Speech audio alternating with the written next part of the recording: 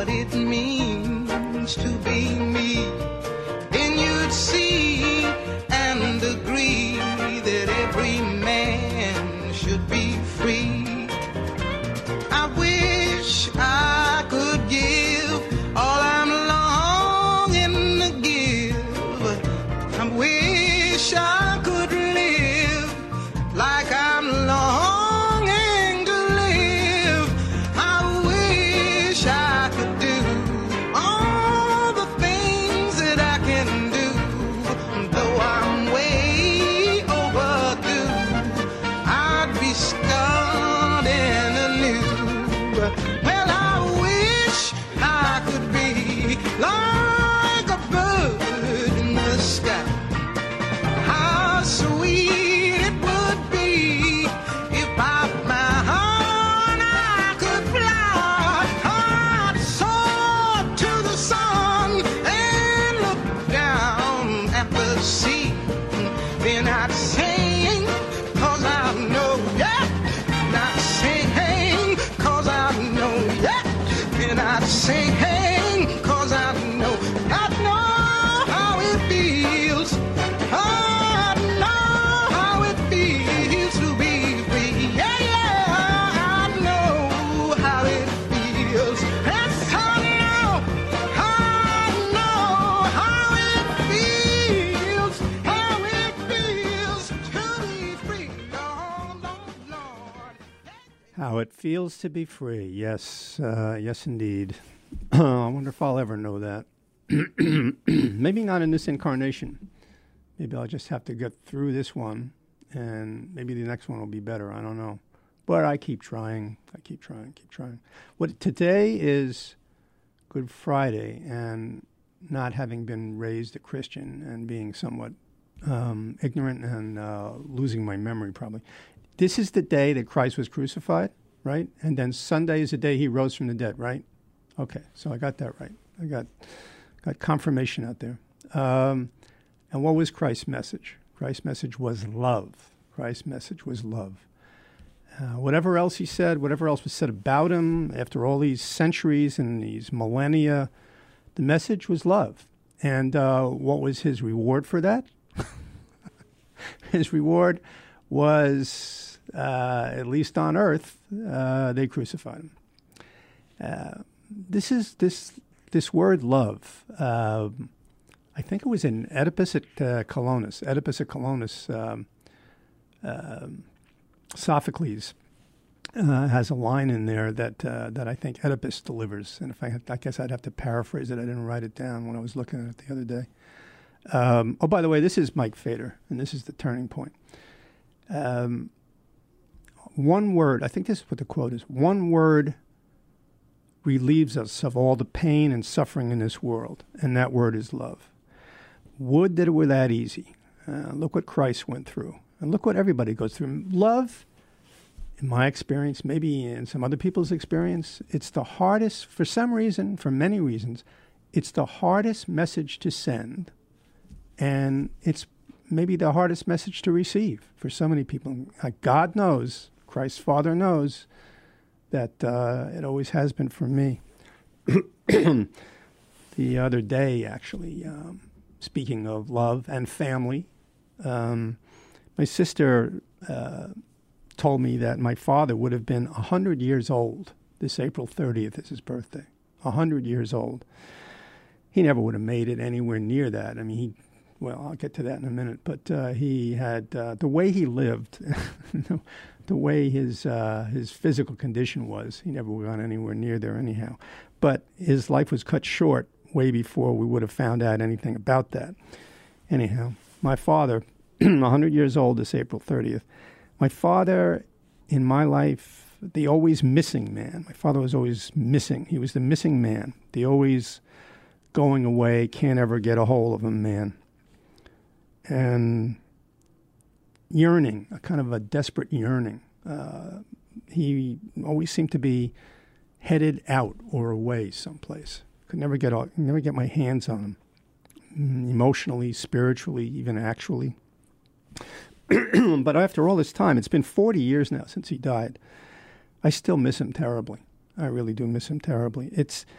And I mean, everybody whose parents die, whether you hated them or whether you didn't speak to them or whether, I mean, I can't speak for everybody, but I would say almost everybody. And if you loved them and if they loved you and you had a good family or even whatever, you missed them, of course. You missed them terribly. There's an awful ache when it comes time for holidays and they're not there, or a birthday or your birthday or some big event in your life that they're not there for if they're not.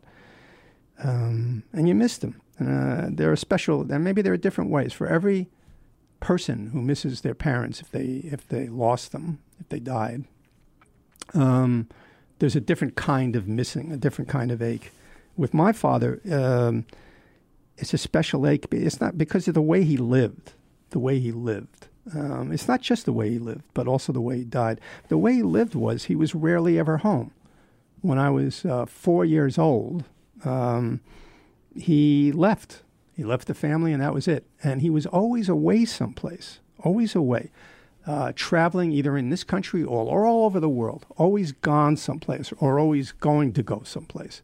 He just was never there. For most of my childhood, he was never there. He came back and got remarried when I was about 10 years old and lived out on Long Island, not too far from me. But still, he was always traveling, and he was in other cities or other, God knows where he was. You know, he was in swamps, he was in deserts, mountains, and he would still travel overseas. So I would see him. He would drop in when he was available, and had nothing to do with what I might want.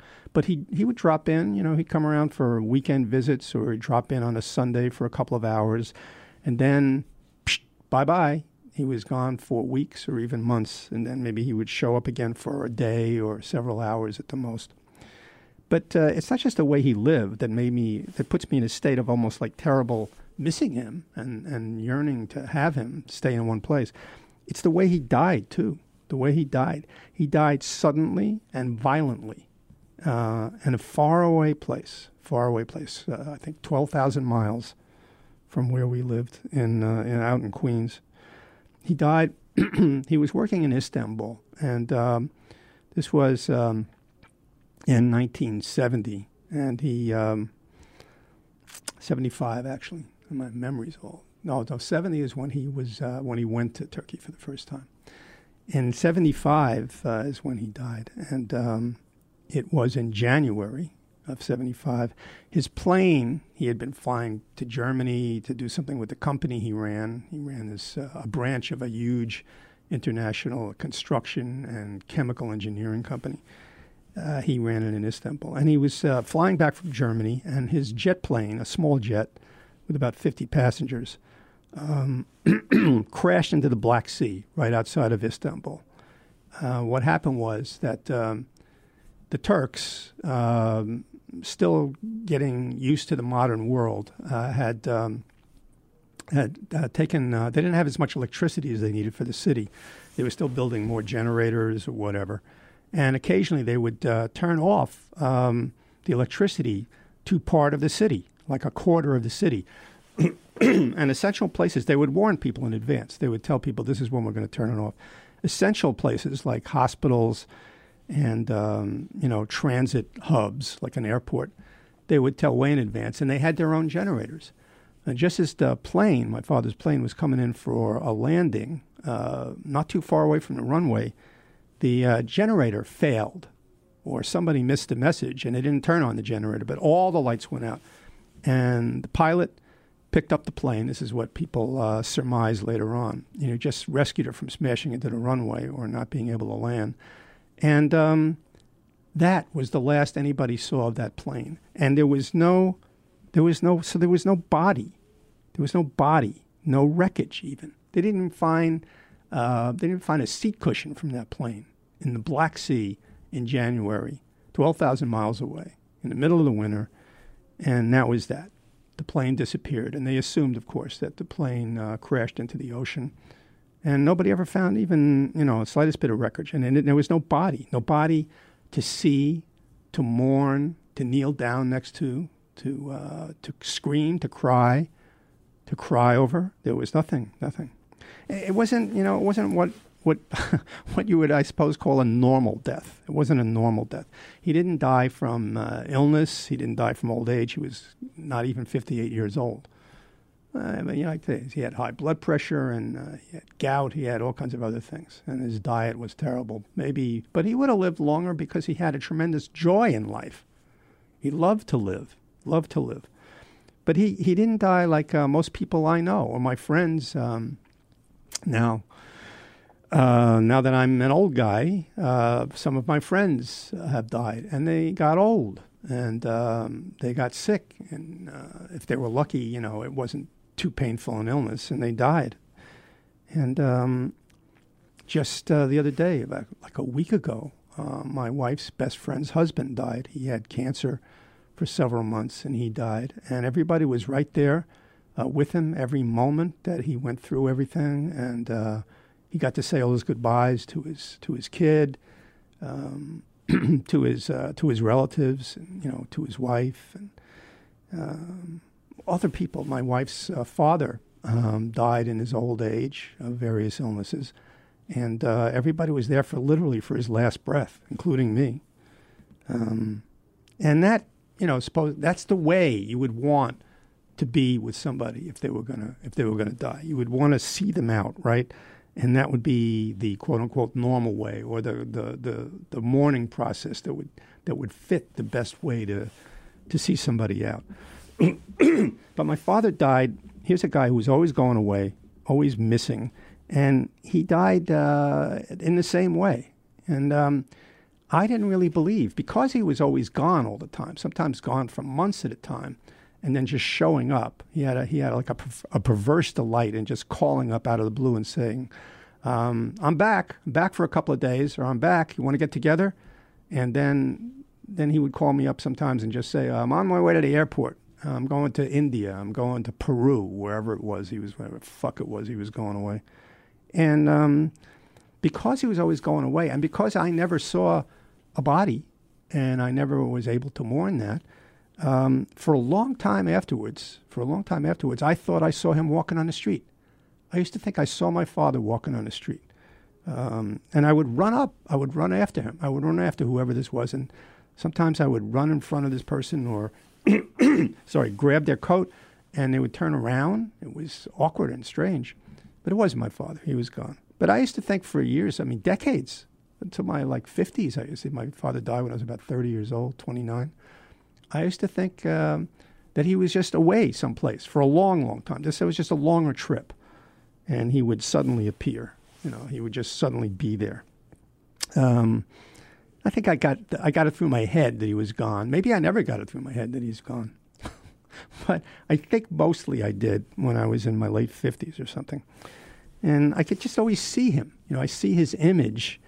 I don't have an image of him. See, that's the thing. I don't have an image of him old and sick and having lost weight. My image of him remains that he was a big, burly guy. He had kind of kinky black hair that was turning a little gray. And he was very red-faced. He liked to laugh a lot. He liked to eat all the time. He always had a cigar in his mouth or in his hand. Chain-smoked cigars. And he was a big liver. You know what I mean? He lived big. He ate a lot of big meals, grease. It didn't matter. He loved to cook, and he loved to drink. He just drank beer. Occasionally he'd had a drink, but mostly he just drank some beers. He was no alcoholic, and he was always laughing about something. Aside from the times that, this is the special thing though. My father was always he was always moving around, and he was always eating, drinking, and he was always moving. He was always moving, walking. He was driving. He was getting on a plane to fly somewhere. The man could not stand to be still. He could not stand to be still. And when he did, there was a time once when I was older, when I was in my 20s, when I was out of a mental hospital for the first time, and I got divorced, I went to live with my father, and I stayed with him out on Long Island. He lived in a town called Roosevelt, Long Island, which was about 40 minutes by car from where I was then living in an apartment in Park Slope. And after I got divorced from my first wife, I went out to live with my father. It's the first time I had ever stayed with my father. Like he was in his house. He had an empty house out there because he had been remarried after my mother, and that ended in a divorce. Women generally didn't like my father too much. He was not a ladies' man. He was a burly sort of man's man, kind of he could be very stolid, or he could make sort of like raw jokes. He was a rough kind of guy.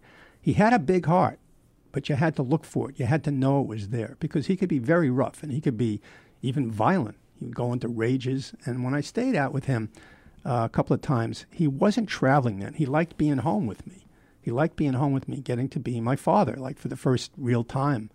And it was it was a joy to him to do that. It was like a gift for me to be able to stay with him and to need him and for him to, cook breakfast and show me how to do things and take me places out on the island, or maybe, we would go fishing and do other things. He loved doing that. But what I saw with him was that sometimes at night we would sit in his sort of darkened basement room. It was a split level with a big basement, and there was a TV. The TV was always there. And we watched sports and watched other things on TV, comedy shows. He liked to laugh. We watched sports.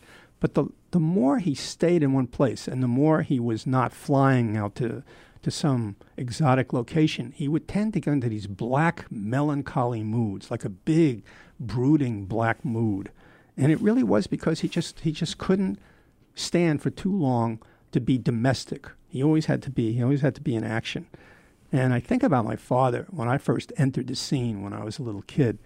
It was the 1950s, and everybody was, recovering from the Depression a couple of decades ago. They were recovering from World War II, and everybody was like in their house, and it was, Loretta Young, Father Knows Best. It was the house, it was the wife, it was the kids, it was the lawn, it was the car payments, it was going to work 9 to 5. And everybody, or most everybody, had problems with it, but they were glad to deal with it after all the horrors and the deprivation of the 30s and, the war and a lot of combat vets, they were glad to have this place.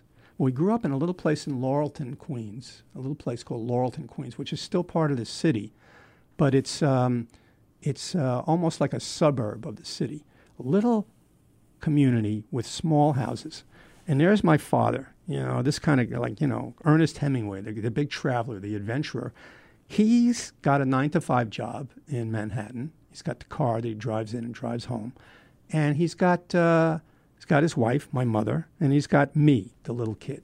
And there it is, right? And he, mowing the lawn and he's fixing up the house. But he wasn't built for that life. The man was not built for that life. And I remember he used to have these, and my mother was almost impossible to live with. My mother died a sudden death, too. No way to mourn her, really. And she was young, too. But my mother was, poor woman, really, really crazy. She was in and out of hospitals. She took a ton of pills, and she was a nervous wreck all the time. So, and the two of them, maybe they loved each other. I don't know. I didn't see enough of them together to ever see that. Somehow I wondered if they did. Maybe they did, but who am I to say? But they weren't a good pair. My father was one kind of personality. My mother he was a staid, stolid, slow but sure kind of guy. My mother was flipped out. She was always 5 thoughts at once, thinking, talking a lot. My father didn't talk too much unless he had something to say. And they didn't really get along that well. So who knows? Sex, whatever it was. But he couldn't really take this kind of life. He just wasn't made for it. But he tried. Tried like everybody else in the 50s. You got to get married, have a kid, get yourself a house, get a how many people are cut out for that? Maybe most people, but not everybody. He couldn't handle it. Now that it's Passover, I'm thinking, I remember him specifically in Passover and this whole story of this, because you see everybody walking around and coming in and out of synagogues up in my neighborhood on the Upper West Side in Manhattan. And everybody's in there with their families and everybody's dressed up. And it's such a family scene, right? everybody coming and going to synagogue. But my father, the way he was perverse. He had to argue. He loved to argue. He would argue with anybody about anything. In fact, if you took the opposite side of an argument, in the middle of the argument, he would start to argue the other side of the argument without even knowing he was doing it. He just loved to argue with people. And his father, my grandfather, was a kind of, he was an immigrant from Europe, one of those tough guys, and he was a socialist and a militant atheist, my grandfather. And my father was brought up as an atheist, not an agnostic, but as an atheist, that religion was all a crock of shit, that it was all fairy tales, that it was all nonsense, that anybody who believed in God or any form of God was a fool and just a child and an idiot. And my father was not he was not shy about his condemnation and his criticisms. In fact, this is before I didn't know anything about this. I was just a little kid. The local synagogue in my neighborhood was called the Jewish Community House, the JCH. And apparently he used to talk all the time, and people would tell him to be quiet while the rabbi was, giving his sermon or during the services. Apparently one time he was in a really, really bad mood. I guess he had to be on his horse moving, but he wasn't going anywhere, right? And he had the wife, he had the kid, and I wasn't there. But apparently he started criticizing the rabbi in the middle of a holiday sermon, and he was getting louder and louder. And the guys, this is a lower middle class, hardly even middle class, lower middle class group of guys. Most of them had been combat vets. They were tough guys, right? And my father was saying things out loud during the sermon when everybody was trying to pray or everybody was trying to commune. And one thing led to another. Somebody told him he had to be quiet. And apparently they physically threw my father out of the synagogue, which is the first and last time that ever happened in that place. And that was him. Bottom line is the man had to get away. 10,000 miles was not enough. The further, the more remote, and the more dangerous, the better.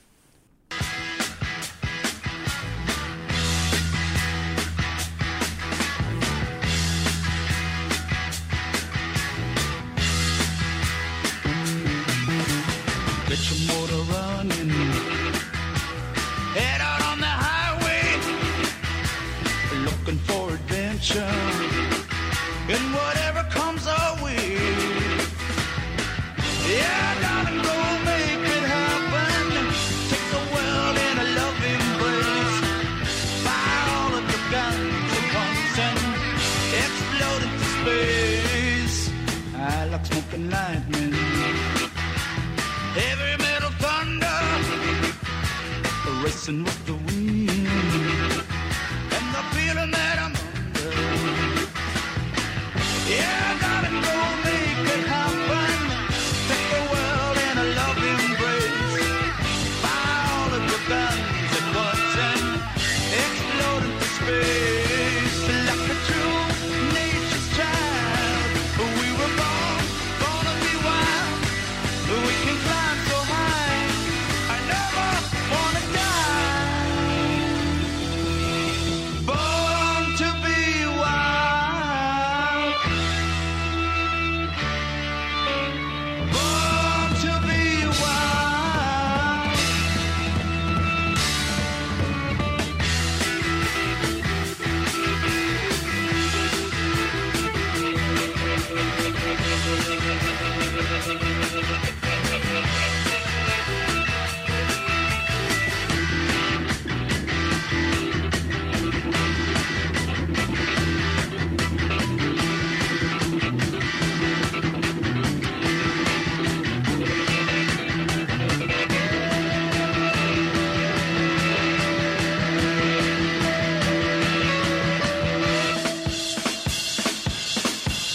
Get your motor running. Head out on the highway, looking for adventure. And whatever comes our way. Yeah, darling, go make it happen. Take the world in a loving embrace. Fire all of your guns at once and explode into space. And like a true nature's child.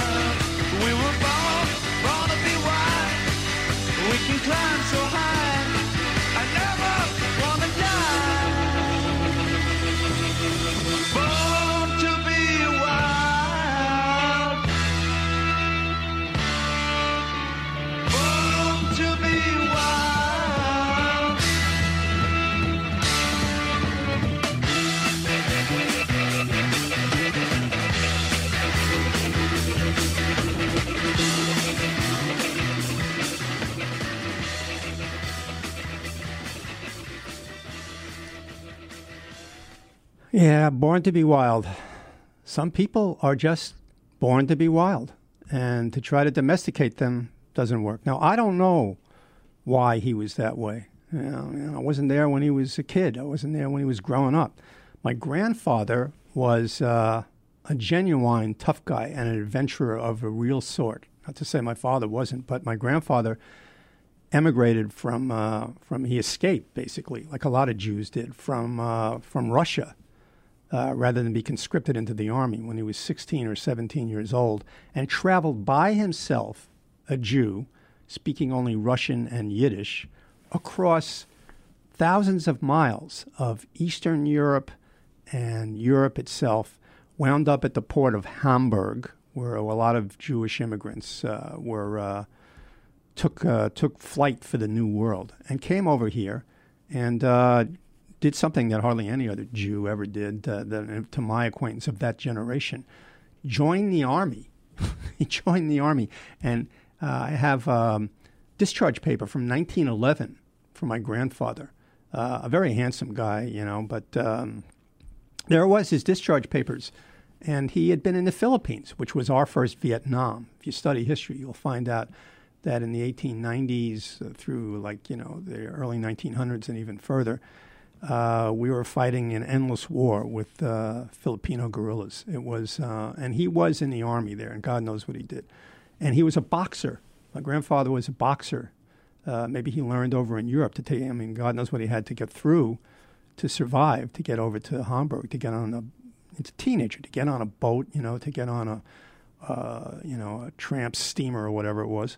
And he comes over here, and he's a boxer, and he gets out of the army. He was actually, they say, I don't have a certificate to prove it, that he was a middleweight boxing champion of his brigade. And when he gets out, he became an organizer. They call it a union organizer for the International Ladies Garment Workers Union. This is when unions were considered illegal, and mafia goons were hired by the bosses to beat up these women when they went on picket lines, 1905, 1906, 1917, whatever it was. And they, in turn, looked around for people they could trust, Italians and Jews, mostly Jews, to be their own tough guys. And my grandfather was. I remember once talking to a friend of mine named Kenny, who was an Italian guy. His father was a low-level mafia guy. But he went all the way back to that time, too. And he said, yeah, we were tough, and we did what we had to do, blah, blah, blah, usual line of bullshit. It's just business. But we saw those guys coming, meaning the union organizers, my grandfather's group. We ran, he said. He said they were crazy, and they were tough. So that was my grandfather. And I went off. What did I go off on this tangent for? My father just, he grew up a certain way. And I don't know what I went out after my father died. I went out to see his older sister, my Aunt Frances. This is a long time ago now. So I was like 30, 31 years old. And she told me that my grandfather, who I only met once, by then he was in a wheelchair, he had Parkinson's, was a real charmer. My grandfather had been a boxer, and he also was extremely handsome. He was a ladies' man. He was debonair. He was light on his feet. He had even been a dancer and a singer and an actor on the Yiddish stage, the thriving Yiddish stage on the Lower East Side in Manhattan, back in the day. So he gets this son, maybe a good-hearted boy, but he's slow and steady and heavy. And my father grew up, and she said that my grandfather used to ridicule my father. He used to be merciless and used to ridicule. He didn't hit him, but he used to ridicule him. He'd say, "You're slow," He'd make fun of him because he was smart. My father was brilliant, but he was slow. And he wasn't, he took his time, and he was a different kind of a man. He wasn't quick, and he didn't make a lot of jokes. And apparently my grandfather and him just couldn't get along. Sometimes you have a kid, maybe you have one of your kids, or you have a kid. It's just, you're so different than them. You love them almost even more because they're different than you, and you want to reach out to them and give your love to them. It's almost, I know it's a generality, it's almost easy to love a kid when they're just like you. They could be a pain in the ass, but when they're just like you, it's almost easy to love them as much as you love them. But when you have a kid who's different than you, when their personality is so different, the way they approach things, how they think, their physical behavior, you feel like you're always having to get. You're always having to get them. You're always having to connect with them all the time, and it brings out even more love. But apparently, with my grandfather, as much as he might have loved my father, he ridiculed him all the time. So my father, for one reason or another, and then he grew up during the Depression, and it was hard times for him, and worked his way through City College, where he went at night, and his great shame and his embarrassment, and one thing that always made him really angry all the time, it lasted his whole life, was he's this big, strong guy. He went to join the army, and they rejected him during World War II. As a Jew, he felt he wanted to go and fight the Nazis. He wanted to be in Europe fighting the Nazis. But they rejected him because he had a bad disc in his back. Even though he was able to do a lot of work and did things, he was active, they found out somehow that he had a bad disc in his back. They examined him, and they rejected him from the army. And he always felt shame for that. He wanted to have been in Europe. He wanted to have been in the army. He wanted to be fighting Hitler. And he couldn't do it, and he always felt bad about that. Whatever it was, there was something chasing him. There was always something chasing him, or he was always running after something. Something was always getting to him. And my father, the poor man, who was Jesus' message of love is here. My father could not handle love. He could not. What's that in that movie? The guy says, "You can't handle the truth," right? Jack Nicholson. My father could not handle love, either going in or coming out. He couldn't do it. Either going out or coming in. Love was really hard for him, almost impossible. And domesticity, but love your family, your kid, your wife, whatever. As much as he did, he just couldn't deal with it. But who is to judge? Who is to judge? I mean, I have always been like this myself. I have been struggling with this my whole life. So for reasons, the way I grew up, and who knows what kind of, I feel like I have a loving nature, but the way I grew up, I became, and still am, sort of walled off, protected, alone. But I didn't disappear and go on great adventures to get away from the occasion or the situation of love. I got sick, like my mother, because I grew up with my mother. So my way of avoiding relationships was always to get sick, and still to this day, just, fine, I'm sick. I get, this is wrong with me, that was wrong with me. I'm sorry, I can't really connect. That's my excuse.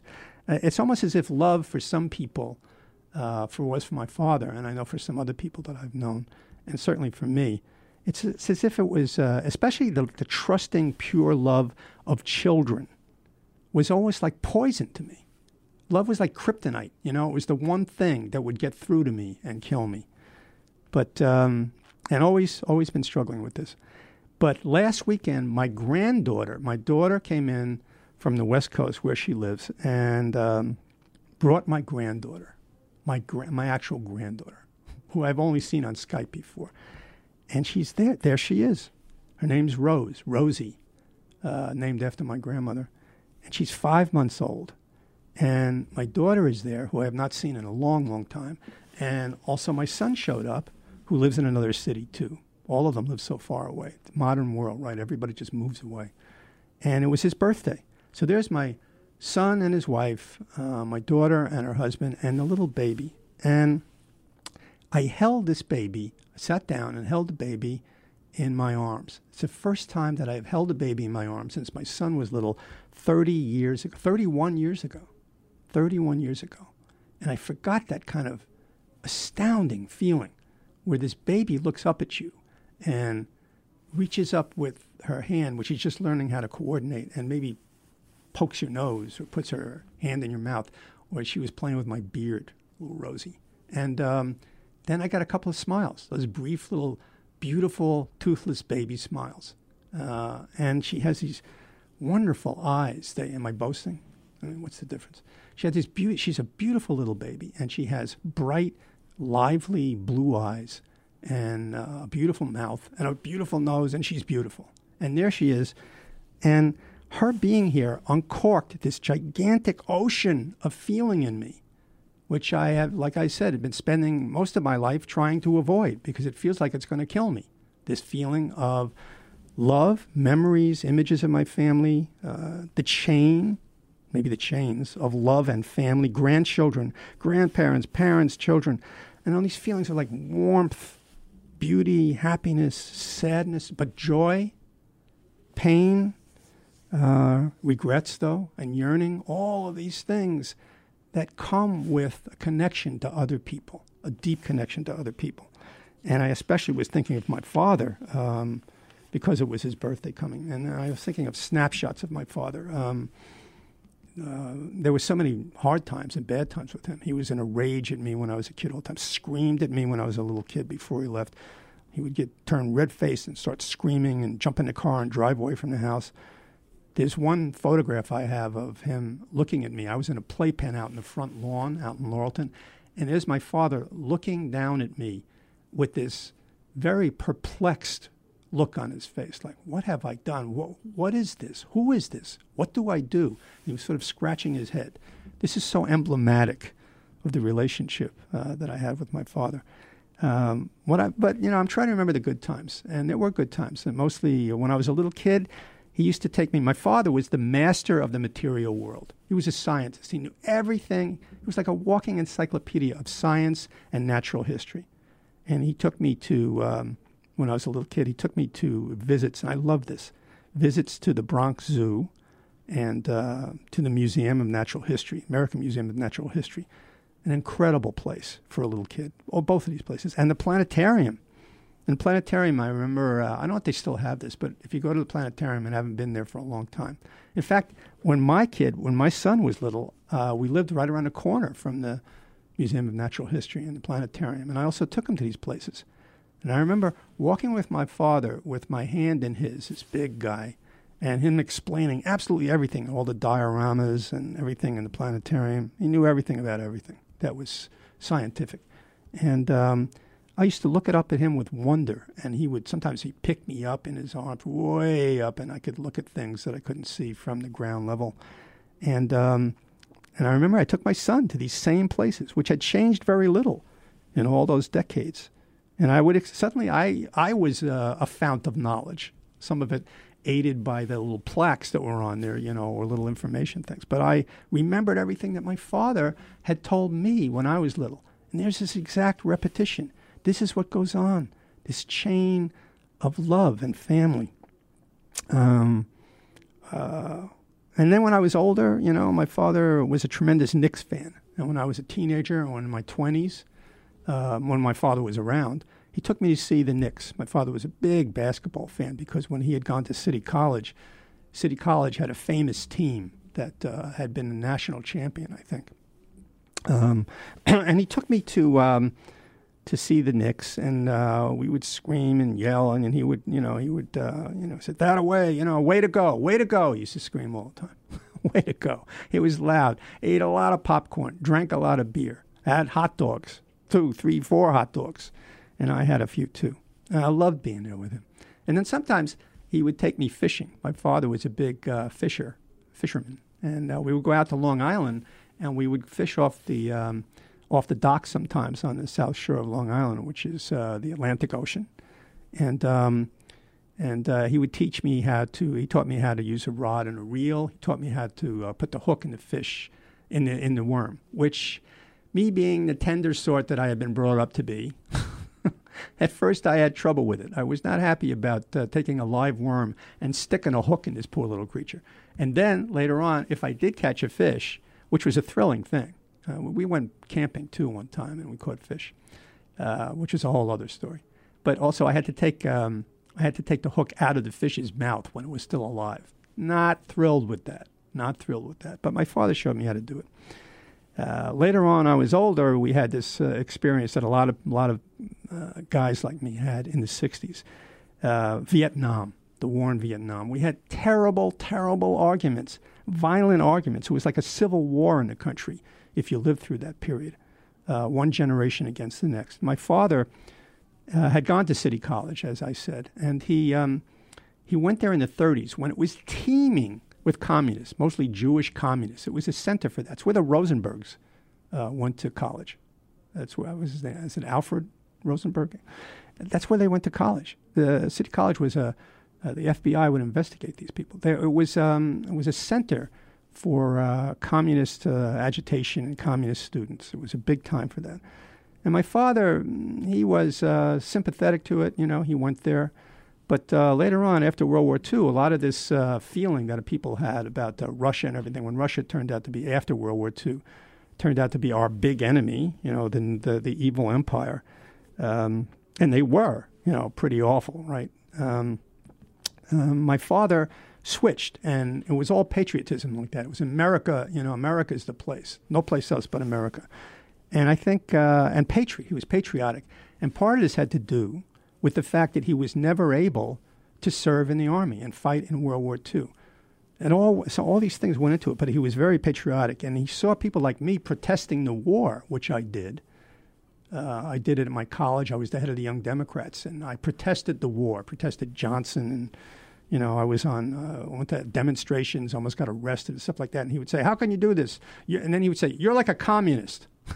And I'd say, "Well, you're a fascist." My father, the fascist, right? Sitting in his suburban home, having just cooked dinner for me. My father, the fascist.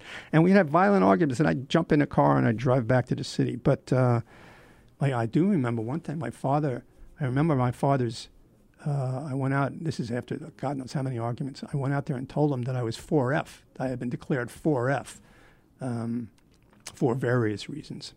And he started to cry. The first time I ever saw my father cry, tough guy that he was. He was so relieved, despite these big arguments we had, he was so relieved that his son wasn't going to fight in Vietnam. And that's when I felt the love. If I didn't feel it before, or I was looking for it, or I wasn't sure about it, I saw his rage, I saw his anger, and I saw his love in all sorts of other ways too when I think back on it now. He used to love to cook. And he used to love to make me things, and he used to show me all this stuff about showing me how to do things. Or we'd go out in the backyard when it was dark, and he'd show me the night sky. He knew all the constellations, every one of them. He would tell me what the stars were, how much the mass and the weight of planets and stars were. He knew everything. And this is how he was showing me his love, was to share what he knew with me. And a lot of men do this through sports, through knowledge, through politics, through their own knowledge, what they share with their sons, at least, that kind of thing. And there were two other times I remember him having tears. Two other times I remember him having tears. I had always been, and still am, sort of struggling, with mental troubles. And I had just gotten out of a mental hospital, and I was staying with him. He had gone to work, and I had gone to, gone back to my job. I was a probation officer for the city of New York. I had a badge, I had a gun. He was very proud of that. My father was very proud that I was what he called a cop, right? And one time, though, when I was struggling just to stay sane, and I went into the city, and he left his office with me, and we had lunch together, and he was with a couple of other guys. And but I was so obviously struggling, and I hardly even knew what to say. I could hardly speak to him. And he just started, tears were in his eyes, which he was not happy about. He didn't like to show this in front of anybody. And I said, "Why are you crying? Why are you crying?" And he said, "Because you're my son, and it hurts." And it was just at those moments, times you connect with people on a different level, on the deeper level, right? Not just, this is a mastodon. They roamed the Earth in such and such a time, or that's Jupiter. That's the largest planet, and those are the moons of. Not that. Not see what the Knicks did today. It's great. It's all great, but not that. But these tears. My father was not good at physical things. He did not like hugging. My father did not like embracing people or hugging people. And I think the number of times he hugged me in my life was somewhere between 0 and 4. He just didn't like it. And and I have some of that myself. I have trouble with that. But I guess a lot better than he was. And because he wasn't around when I was little, I didn't get that kind of physical attention. So that's something I always yearn for, too. And I remember one last time. So there's 3 times that I remember. One time, I saw more tears in his eyes. It was shortly before his death, actually. It was in Turkey. And we were in Izmir, a city called Izmir. And it's on the coast but I don't even remember what ocean. There's all kinds of seas and oceans over there whose names I don't recall at the moment. We're sitting in a restaurant in Izmir. We had been traveling around. And my father was being his usual self, and I was trying to talk to him. And my father had a habit of, this is a way of protecting himself, I don't know. But he was always talking about, this is what I think. You know what I think? I think that's not what I think. That's what here's the way I see it. And he would interrupt you. Whatever you said to him, he didn't want to take it in. He wanted to hear what you had to say, especially if you had an opinion. It was difficult for him to hear other people's opinions. And I was saying something to him, and I was really trying to connect with him. How few times I saw him. I went over to Turkey to visit him, right? Took time off from my job. And I was trying to talk to him, and I hadn't seen him for, 6 months, and I wasn't going to see him for another 6 months. Didn't know he was going to die. And I was talking to him about things that were important to me, stuff that was going on in my life. And he said, and he interrupted me. He says, let me tell you what I think. And I said, every time I remember this conversation, every time I try to say something important to you, I get smashed over the head with a big I. And it got through to him. He actually heard me say that. And he said, I have to use the head. And he gets up and goes to the bathroom, comes back after a long time. And I could still see that he had tears in his eyes, that he had dried some tears in his eyes. So many other memories I have of my father. I actually wrote about 20 pages of stuff. All of this chain of things. It goes with fathers and children. And my granddaughter showed up here, and that little face, and something that I know that she's got part of the DNA of everybody in her. Oh man. Just astounding. And so all the memories I had of my father, let the bad ones slip and I let the good ones arrive. And now his birthday is coming. Like I say, he would have been 100 years old. Extraordinary, right? I mean, there are people who live to be 100 years old. I read, every once in a while, you read in the paper that you see a picture of some old person, Esther Smith, 107 years old. And inevitably, when they interview these people, they say, what's the secret? What's the secret to living this long? And this, they say, rightly so, they say, it's not under my control. God blessed me. And then they usually say, and every morning I had 5 eggs and 6 sausages. It's not what you think you're going to hear. It's not like, and I've been on a diet and I've eaten the right food. No. They just lived their lives in a balanced way. They did what they needed to do and what they wanted to do, and they did for others too. And it was balanced, and they had the genes, right? Anyhow, so my father, he never would have lived to be that old. But now his birthday is coming, and with my beautiful little granddaughter and her beam of pure love, and my children there and my wife there, now I remember my father, not the fear of his rages or even that aching yearning for him that I had all those times, which I still have, and he went away. But I remember finally that he had a big heart. It caused him a lot of trouble. And I remember the absolute certainty, and I feel absolutely certain now, see my granddaughter, and I think of him, that he did love me. And happy birthday.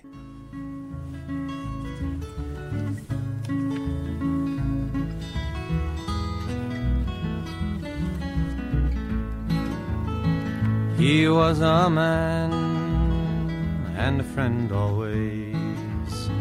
He stuck with me in the hard old days. He never cared if I had no dough. We rambled round in the rain and snow. And here's to you, my rambling boy. May all your rambling bring you joy. Here's to you, my rambling boy. May all your rambling bring you joy.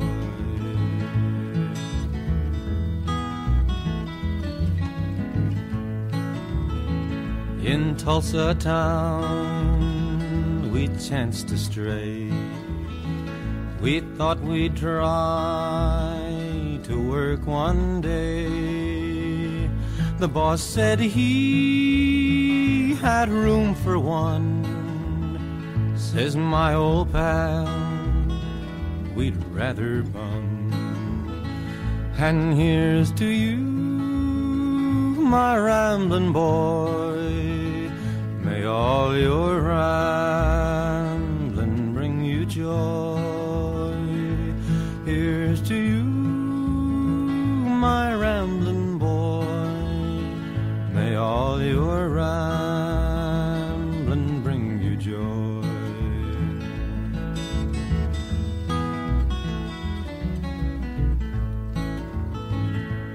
Late one night in a jungle camp, the weather it was cold and damp. He got the chills and he got 'em bad. They took the only friend I had.